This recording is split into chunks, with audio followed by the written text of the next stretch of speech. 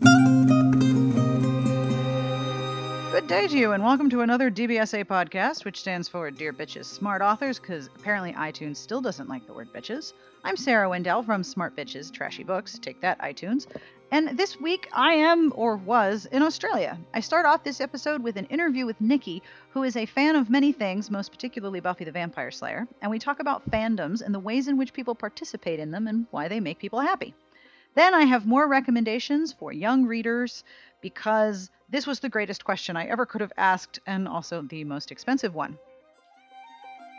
This podcast is brought to you by Intermix, publisher of Blurred, the new steamy connections novella from New York Times bestselling author Kim Carr. The music that you're listening to is provided by Sassy Outwater, who is entirely constructed of awesomeness. I'll have information at the end of the episode as to who this is. And now, on with the podcast. My name is Nikki Cousins. So, you're Australian. This is correct. You are Yes. actually an Australian. Do you know what? For real, have kangaroos in my backyard, and I live in Sydney. I've Wait, seen really? them. Yeah. What do they like? Come out of the woods and be like, "Hey, how you doing?" Because I'll get deer in my yard, Yeah. but I don't have kangaroos. We have deer also. So our next door neighbour used to talk about the kangaroos, and we just used to think he was crazy. Yeah. And then one morning, they came out the front, and my kids were like, "Mum, there's kangaroos." and we live in suburbs. Like, it's not as though I'm What were in they bush. doing? Like, oh, they were They were just like walking? kind of, I think, going, "Why are you in my front yard?" Because that's the way it should be. Yeah. But yeah, and kookaburras, and I hate that we're the cliche. But we But have you kangaroos. are the cliche. You actually have kangaroos. One day we walked down the stairs at the end of our street and we saw a kangaroo, chickens, and a dog. And you live in the Sydney suburbs. Yep. All right, this is really cool. It's like 20 minutes away from the CBD. the Central Business District. Yeah. That's amazing. Yep. Okay. So that's Australian. You are the most Australian, and they Okay. should probably use you in tourism advertisements. They should, yes. We actually have kangaroos. Yeah. That's pretty awesome. Yeah. So you were telling me that you were obsessed with Emma Approved. Yes. What do you like about it? Everything. I like the way that they use the book language in modern language, like that transition, and it's really cool. And I love the 360 element of it, that you can just watch the video, or if you're like me and you grab onto something and then just love it to Oh death. yeah, my husband and I call that going down the rabbit hole. Yeah. When you love something and you're like, "Excuse me, I need to immerse myself in this thing that I love." Yeah, Goodbye. yeah. Down I go. Yeah, I have done that with Yeah. many things that I love, including romances. But yeah, I know Yes. exactly what you mean. And so you can follow the Twitter stream and even like the outfits and oh yeah, they do a post of everything everyone's wearing. yeah, the little skirt with the triangles on it. It was only in a size 10, and for those that cannot see, I am clearly not a size 10, but I love it. I just love that you can be a little bit into it or like just live your life by it, because I can do either of that spectrum. So Yeah, I am the same. And when you really love something, to discover that there's more and more and more about it is so fun. and then I love it. Everything And that about other it. people love it as much as you do. Yeah, that's You're what like, I was oh, gonna there's say. a fandom. Oh, I love this. I've never met a fandom I haven't liked. I just love that whole concept of that you can just find your tribe Yes. of something so obscure Yeah. and just be you and love what you love And there's be other okay. and the other people have the exact same love of things that you do. That's one of my favorite things about the internet, because on one hand they're like, it's scary and people are mean and it's horrible, but I always find the people who love the things that I love as much as I do, and I find it enormously welcoming. Yeah, I do too. And just like, I love everything about that kind of thing. And it's, because I just love, and I have really obscure, not that I think they're obscure, like I'm into Buffy fandom, and That's not so obscure. That's like, I know. that's probably about a quarter of the internet. But in normal life, I started a it's new not job. on the air anymore. No, and I'm like, I'm really into Buffy, and they're like, what is that? And a piece of me died inside. Like a piece of me died inside. But then equally they said to me, something Snapchat. I'm like, what? That's not a thing. But yeah, so I love that when in times of trouble, I go to my happy fandom place, whether it be Buffy or romance, and I love it. I love the Fandoms are internet. good. And it's funny how different fandoms operate differently into wherever you are on the internet. So if you go to a bulletin board, it's one type of interaction. If you go to Tumblr, it's an entirely different group of interactions. If you're on a specific fan community site, it's a different type of thing. If you're on a blog, it's different. So there's different ways to interact with your fandom. Yeah, well, mine was, do you remember LiveJournal? Oh, LiveJournal is still around, Yeah. of course, yeah. So LiveJournal is like my That's Buffy, your fandom? Yeah, Spike. It's Buffy. I hate that name, but I do love the joining of names. But so Spike's my jam. Spike is your jam? Yeah. So That's my much. favorite phrase. That's my jam. It's so my jam. And I get that no one else has, like, in my normal life. You understand no one has this thing that you do. And it's kind of alienating, but at the same time, you're like, I know my people are out there and I can connect to them whenever I need to. Exactly. And I go to those conferences as well, and they are just... So they have fandom conferences here in Australia? Yeah. So they have a thing called Supernova. That's the one I go to, Supernova. Supernova, right. That's sort of like your Comic-Con. Yeah. Costumes and sessions and fandoms. And it is just the most joy. You will never find a greater group of people who are just being them and loving being themselves and finding other people that love themselves. Best? Oh, it just makes me so happy. I love it. Yes. And, I mean, I go to see him and so that we can rekindle our love. Mm-hmm. And by that, I mean, I stare like from a court designated distance and look at him. At James Marsden? Yeah. Masters, I will correct Masters, you. I beg your pardon. So I'm not sufficiently caffeinated. It's totally fine to correct me. That's okay. And I am sufficiently obsessed. So like, I have a friend on my personal Facebook who I went to college with. She was in my wedding. And so we're still connected over Facebook because I'm in New Jersey and she's in South Carolina, which is like a 10 or 12 hour drive. Okay. And she is way into Dragon Con, which is the Comic-Con version of in Atlanta over in September. Yeah. And every year I see her doing her costumes for like months ahead of time. So last year, her Facebook image was her and her roommate with James Masters. Masters, yes. And they're all growling at the camera together. And she was posting all of these pictures of him. And I'm like, did you just like hang out with him for an hour? And she said, he is so generous with fans. He will literally chill with you and take pictures and is completely happy to be part of the fandom. And I'm like, that's such a cool level of comfort. He totally he's gets. Like, he's down. Yeah. Like, this is his jam. Yeah, this is his jam. Well, he totally gets that we give him the life that he has. Yes. So I have photos. I'm not allowed to show them in the home of him biting my neck. And I have seen this with my friends. She has one too. And so outside of all the normal like husband and children and the great life, greatest moment of my life, chewing on you. That's amazing. And I like, it's sad, but I've paid a lot of money. Like I've gone to a lot of like not one-on-one, that sounds creepy, but like intimate chats. Yeah. And yeah, he totally is. And he has that ability, like you are the only person in the room. And I know I'm not. Yeah. But you feel like you are, and there's so many, I think when you were like 15, that's just when everything was just pure joy. Mm-hmm. I mean, there was crap too, and I just become a 15-year-old girl. And I'm like, hi, you're awesome. And then he's like, anything else? I go, no. And I made him laugh. I can't remember what I did, but I was like, I rule the world. Yes. When I know that feeling. Everyone's having those moments, and it's they're like, and he's chill. Yeah, he's like totally into it. And people have a go at you, and they're like, "Why do you like him?" I'm like, you know what? You're never meeting George Clooney. You're never meeting Brad Pitt. Yeah, and having his arm around you. That's never going to happen. But he knows that this is his fandom, and this is probably the biggest role of his life. Yeah, and he's okay with it. What's amazing to me also, especially with the Buffy fandom, is that the story is done. Like the story's over, it finished. There isn't more of it coming, but that hasn't diminished the enjoyment that fans get out of not only revisiting the world, but pretending that they're in it, playing in it, creating fan fiction. So the canon story is over, but the fandom continues to grow and explore that whole world very happily years afterward. Well, I was really sick because I get that it's weird. And when I went to my first one, I thought it would be me and a handful of middle-aged women living the dream of meeting James.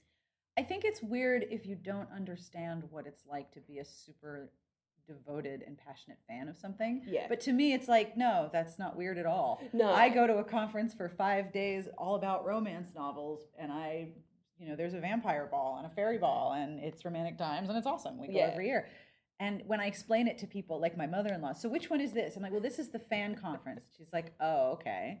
It's not the professional one where you're learning to write novels, which is not what I do anyway. Yeah. It's the fan conference. And I think that's sad because I'm the same. Like, I run in like at the school gate, and they don't get it. And I think, you know what? It's really sad not to be really passionate about something for you. Mm-hmm. Like, be passionate about your kids and your family, but like you still need something for you. It's sort of a way to play. Yeah. It's a way of playing in a world. Yeah. And because one of the things that I spend so much time thinking about is the crafting of worlds in romance, whether it's contemporary or paranormal or historical, the idea that you want to continue to play in a world makes total sense to me. Yeah. Somebody said something really good on Tumblr a couple weeks ago, and I cannot remember who it was, but they were pointing out that, especially in the States, and I'm assuming it's true here with sports culture, it's totally acceptable for a man to take off his shirt and paint his entire body in major colors and wear a giant hat and giant foam fingers and go out in the cold and drink beer and yell and scream for a sports team. That kind of dress up is totally understandable. Yeah. But if you put on a costume and go to a conference about a story that you love, well, that's just weird. Yeah. I'm like, no, it's perfect. It's the same thing. The same. And you know what? If you're not hurting anyone, who cares? Who cares? Yep. Just be and enjoy. And I think one of the best things that the internet has created in terms of our ability to interact is for example, I would never have met you if I had not been part of the romance fandom and then connected with romance readers in Australia and then come to Australia. Like I never would have been able to sit down with you. But more people get to discover that they're not alone in the things that they love. Yes. So if they live in a place where no one else has that passion that they do, they know that they're not alone. And so they can feel more confident in what they like. Yeah.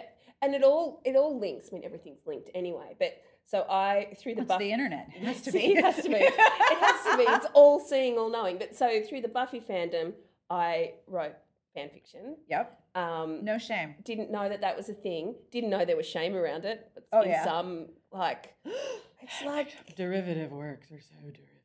Yeah, whatever. But really, there's how many original ideas left? We'll see. The thing about fanfic, and I will confess, it took me a really long time to understand the allure of writing it and reading it.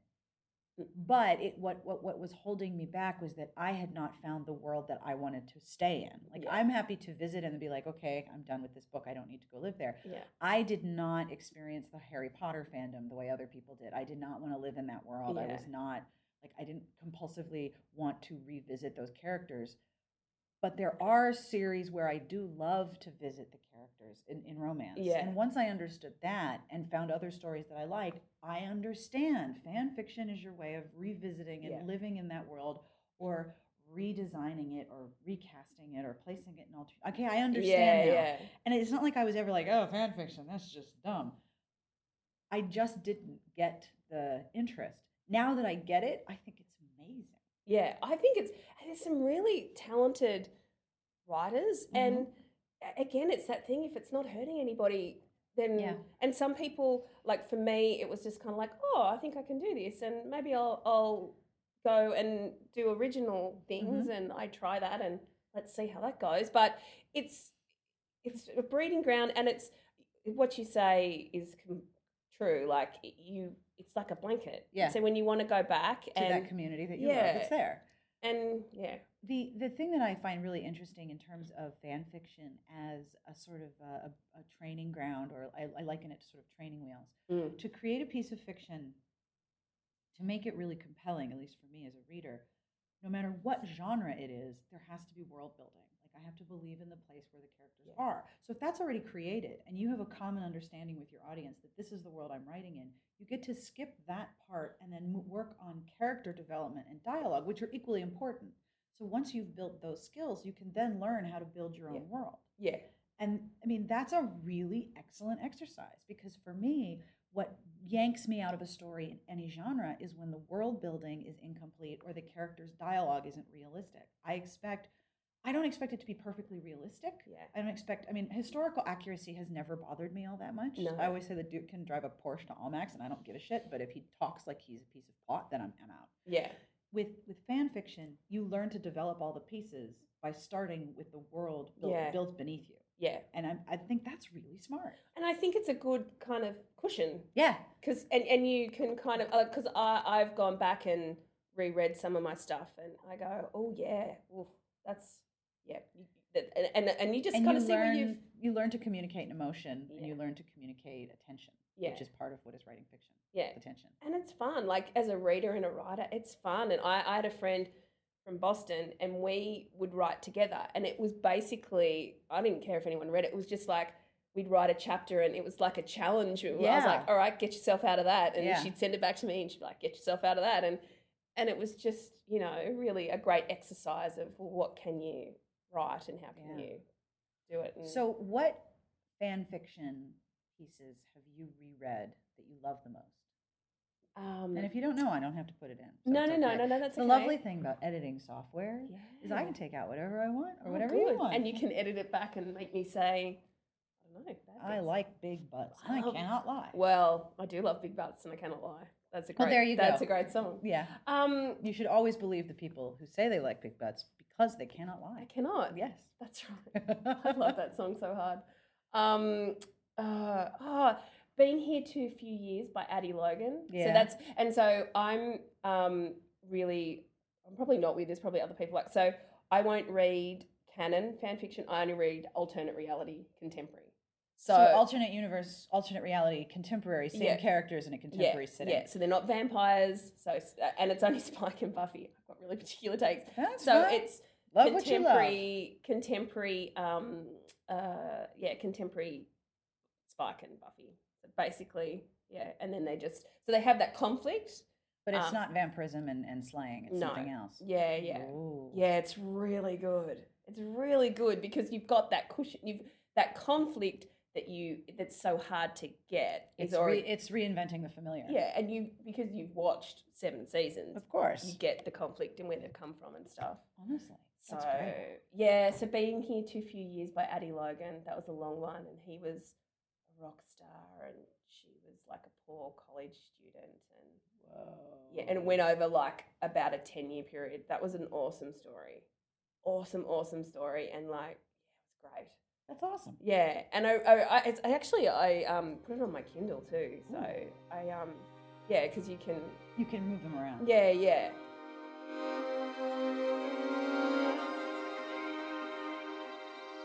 Fear not, we are not done yet. I have email from many people in many places, all about recommendations for young readers and the things that they've thought of and said back to their radios while listening to the podcast, which is like my favorite thing that people talk back. So you ready? Here comes email. Our first email is from Kim, who says, I'm listening to your most recent podcast and you mentioned How to Train Your Dragon. My boys, who are just about the same ages as yours, have listened to How to Train Your Dragon read by David Tennant, a.k.a. The Doctor. We listened to it on a road trip together and it was so much fun. If your boys haven't heard this version, they would love it. I got it from Audible and I'm sure it's probably available elsewhere. Thank you for all you do to make the podcast possible. You're very welcome, Kim. And oddly enough, you are not the only person this week to mention the How to Train Your Dragon audiobooks, which I am seriously tempted by, especially because I know that the books are significantly different from the movie, and there's multiple hiccups in the book, and in the movie they're all combined into one hiccup. So I'm really curious about this. Thank you for emailing us. This next email is from Melanie. Since you seem to be asking for books for young readers, I have a great one for middle school readers. Better Nate Than Ever by Tim Federle, and also its sequel, 567 Nate. It's about a 13-year-old boy from Pittsburgh who dreams of being in a Broadway musical and incidentally isn't sure about his sexuality. It's a great story about being different and not fitting in your hometown and finding that maybe you fit in perfectly somewhere else in the world. This book is hilarious fun. I ordered it for my 6th grade son who had developed a love of musical theater. When I flipped to the author bio, I burst out laughing. Tim Federle is the author of over 700 emails. I started reading the book and I couldn't put it down myself. Nate is tormented in school in his hometown near Pittsburgh, and he's nothing like his jock big brother. His one best friend is Libby, and she shares his love of musical theater. I love that they've come up with their own swear words using the names of Broadway bombs. He embarks on a trip to New York City by himself to audition for E.T. the musical. I think Federley gets the tone of middle school aged kids exactly right.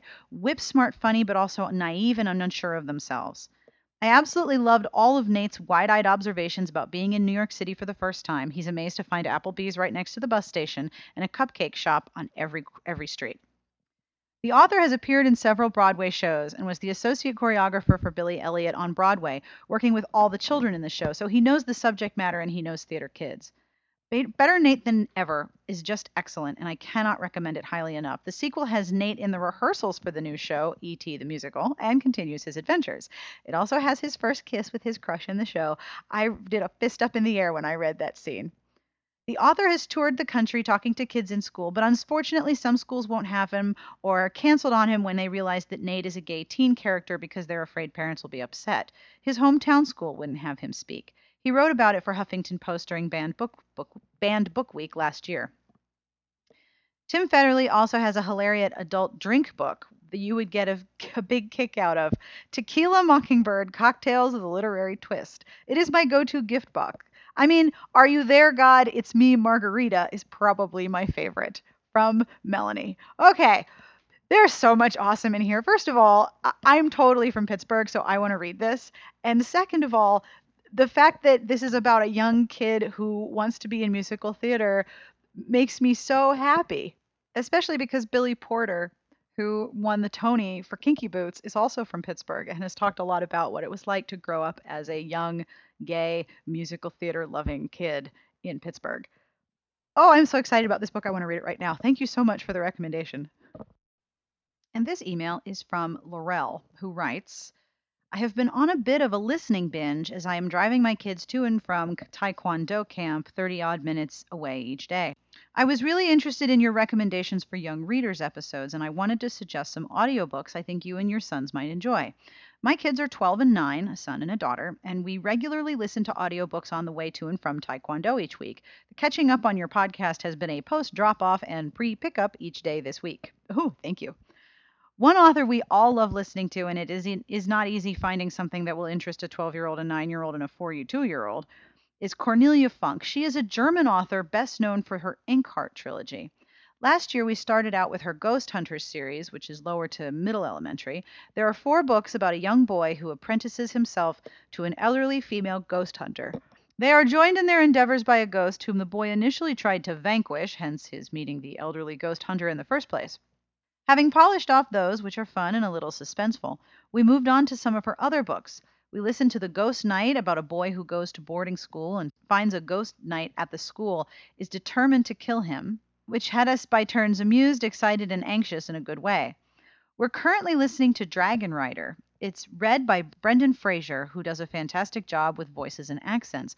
Once again, we are alternately laughing out loud or on the edge of our seats as we listen to him tell the story of the silver dragon Fire Drake, his brownie friend Sorrel, and their human companion Ben as they hunt for the rim of heaven where dragons originally came. All the while pursued by the Golden One, who wants to find all the remaining dragons so he can hunt them. I was also interested to hear you mention the narration of How to Train Your Dragon. I am an Australian currently living in Virginia, and I have found the differences in narration for the Australian, UK versus US markets quite interesting. For me, How to Train Your Dragon is read by David Tennant in his beautiful Scottish accent, and I can't imagine it any other way. Equally, for me, Harry Potter is read by Stephen Fry, not Jim Dale, and the Jim Dale version just doesn't sound right to me. I guess it all depends on what you're used to. Anyways, I have finally been moved to write to you because I so wanted to share the joy that is listening to Cornelia Funk books. This after so many one-sided conversations with you, where I talk back to you either aloud or in my head while listening to the podcast. Thank you for the blog and the podcast. I have gained much and lost so much money over the years. You are very welcome, and I'm glad you talked back. Feel free to email anytime. And yes, I really want to read those books too. Just everyone knows that this is as expensive a job for me as it is for you to listen, right? Because I do these and I'm like, and I'm going to buy this and I'm going to buy that. And then by the end of the time I'm done recording, my shopping cart is filled with books. So you are not alone, is my point here. I love how the difference in narration it has such an effect on the way readers comprehend a book, especially if the narrator is different in a different edition. I would probably want to listen to the How to Train Your Dragon books with David Tennant, but I loved the Jim Dale narration, and every time I hear his voice, it's like someone's thrown a flannel blanket over me and it's time to relax. I'd have to listen to the Stephen Fry versions. I've never even heard them. I think this is the first I've heard that he narrated them for that market. That's so cool. Learn something every day. And one last recommendation letter from Kylie, who writes, I only just listened to the podcast where you asked for recommendations for books for younger readers. A lot of them are ones I would have recommended or no, but I'm surprised at a few absences. Diana Wynne Jones is an amazing author. Apparently, my library had her books when I was younger, but I never knew because they were always checked out. And they had a tendency to go out of print. Not anymore. Some of the titles are Howl's Moving Castle, Witch Week, The Homeward Bounders, 8 Days of Luke.